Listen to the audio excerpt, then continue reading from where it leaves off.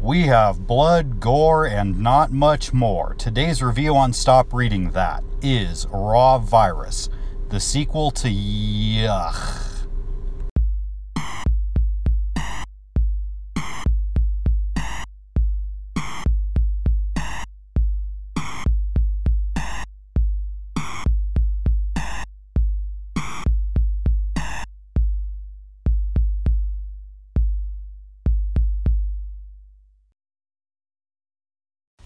Hey, welcome back to Stop Reading That. Today I have Raw Virus.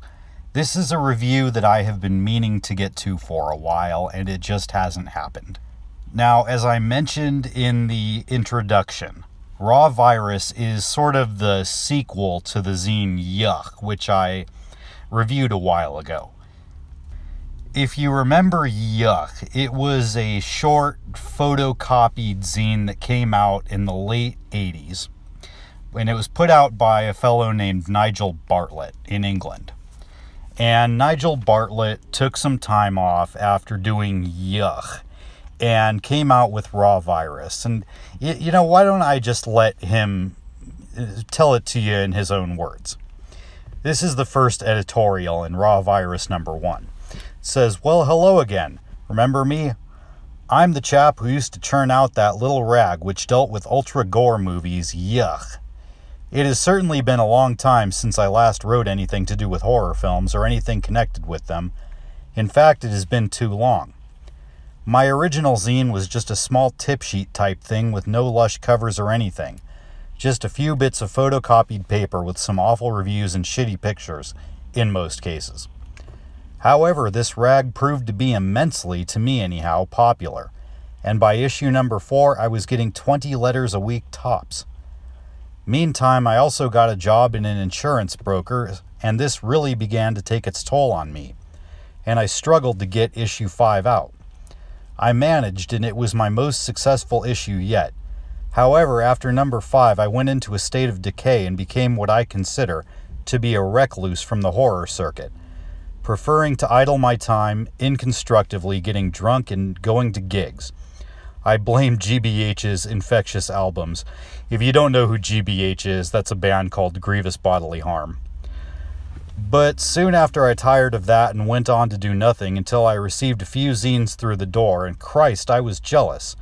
So come November 16th, I splashed out on a brand new typewriter. Well, it was my 18th birthday. And went home, watched my favorite videotapes, made notes, and thought of doing a new fanzine much better than Yuck.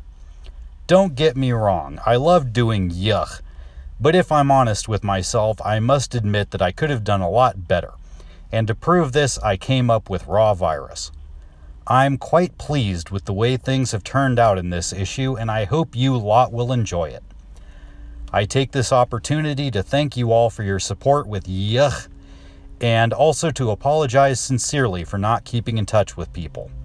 In particular, John Martin, who has continued to help, and so was Gordon Finlayson, John Coolidge, and he goes over and gives some names and gives some acknowledgments. But this is where Nigel Bartlett comes back. And, you know, before I get into the meat of the review, this is just really refreshing. It's really nice to read Raw Virus, just as it was really nice to read Yuck. This is not an insider writing this. This is not somebody who has a bunch of connections within the industry. This isn't somebody who... This isn't really made to sell things other than the zine. This is just a straight-up, honest-to-God, old-fashioned fanzine. This is... Remember, this guy is 18 years old when he's making this, so he was probably 16 or 17 when he made Yuck and started selling it in comic book shops. And just that alone makes me feel like this is something that is worth reading. So just off the top, when it comes to Raw Virus, I will say that like Yuck, the writing is not great. It is littered with spelling and grammatical errors. The pictures that he uses are poorly photocopied, so a lot of times it's hard to even tell what's happening in them. But like with Yuck, like with Mentally Penetrated by an Acid Enema, it's the sort of just energy and joy and passion that goes into Raw Virus that makes it really enjoyable. And as before, Nigel Bartlett still focuses on extreme gore with a heavy emphasis on Italian horror. And it's not all Italian horror, but Italy is very well represented in Raw Virus for the main reason that Italy used to be where sort of the goriest films were coming out of. And I'll read you part of a review for a movie called House on the Edge of the Park. And this is a 1979 film. It says, "Sweetly, oh sweetly," wails the high-pitched voice of some Italian singer, accompanied by the elegant piano playing of Riz Ortolani. David Hess, looking no different from 7 years earlier in Last House on the Left, drives along a road on the outskirts of a large illuminated city. He spies a young girl in her sports car and attempts to get her to pull over. When he gets no success, he pulls up sharply in front of her as she tries to travel around a bend and causes her to skid violently.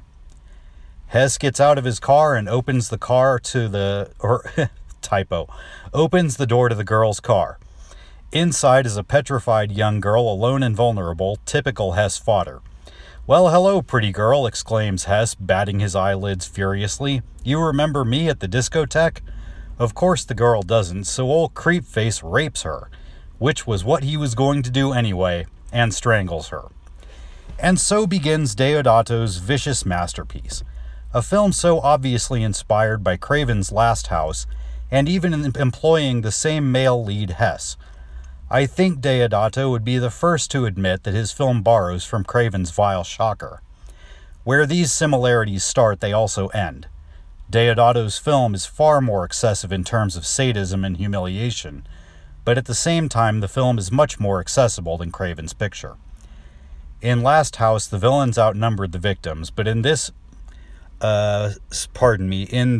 film, the victims outnumber the aggressors. Deodato also manipulates the Craven ideology of bringing terror and pain to one's home, a place normally equated with safety and peace of mind, unless you live in my house.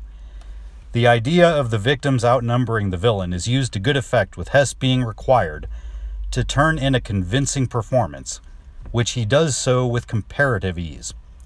In a recent issue of Deep Red, he explained that to play a role of someone with so much hate inside them was not that hard. He just thought about his past life and all the bad things that had happened to him. Then he would just let out all the frustration while he was acting. In effect, he is playing a little of his own personality, as well as that of a rapist. And I think you can grasp just by listening to that why Nigel Bartlett's tone works so well. After all, he's talking about movies in which absolutely horrific things happen, and in which we would obviously be outraged were that to happen in real life. But at the same time, these are movies that satisfy some very strange thing in a lot of us. And I think that the tone sets a very helpful reminder that this is all just entertainment. Now, Raw Virus is naturally pretty heavy on movie reviews. There is also or at least the first issue has a zine review section, and it has a nice long article on the Italian actor Giovanni Radice, who you can apparently see committing all sorts of different acts of crime on film, along with getting hacked to pieces. There is a very nice write-up on bad 1970s horror film called I Was a 30-Year-Old Teenage Chlorophyll Stomper, which is a great title for an article. Now, the second issue of Raw Virus took almost a year to come out.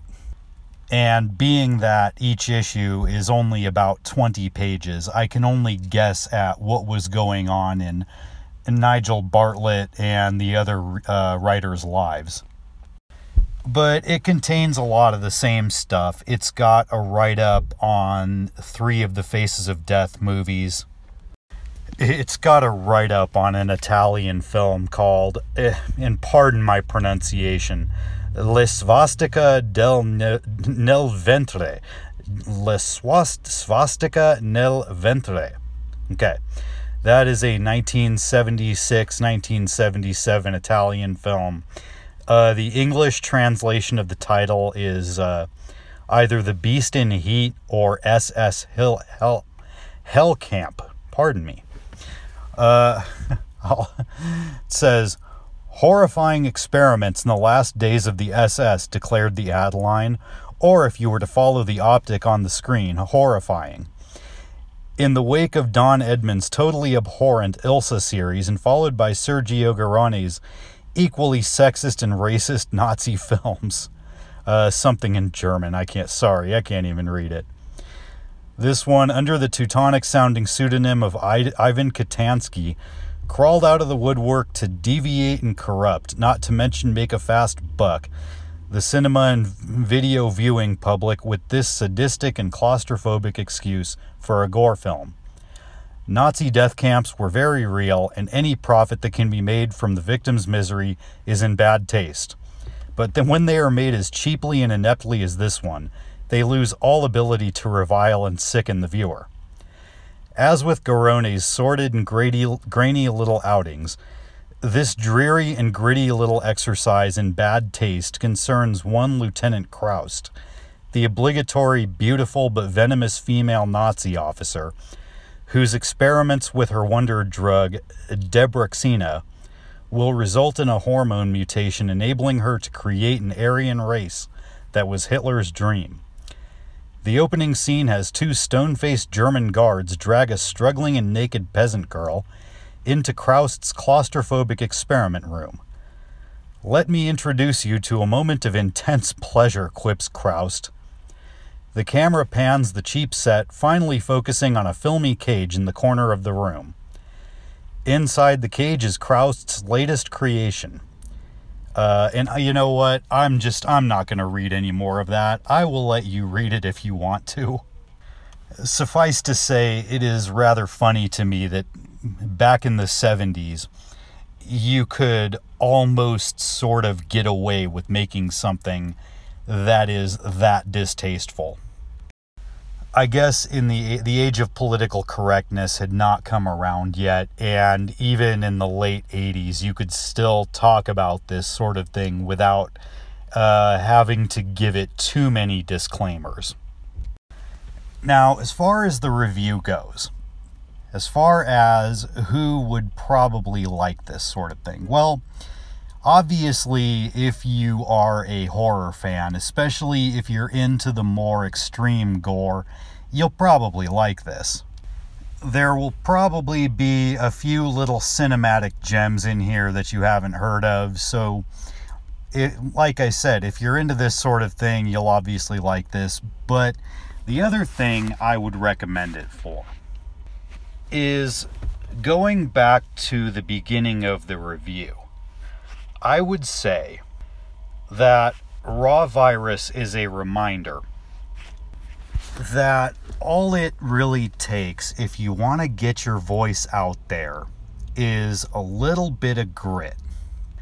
So if you have a blog that you've wanted to start and you just haven't really been able to get around to doing it, Raw Virus for me is a great little inspiration, if you will.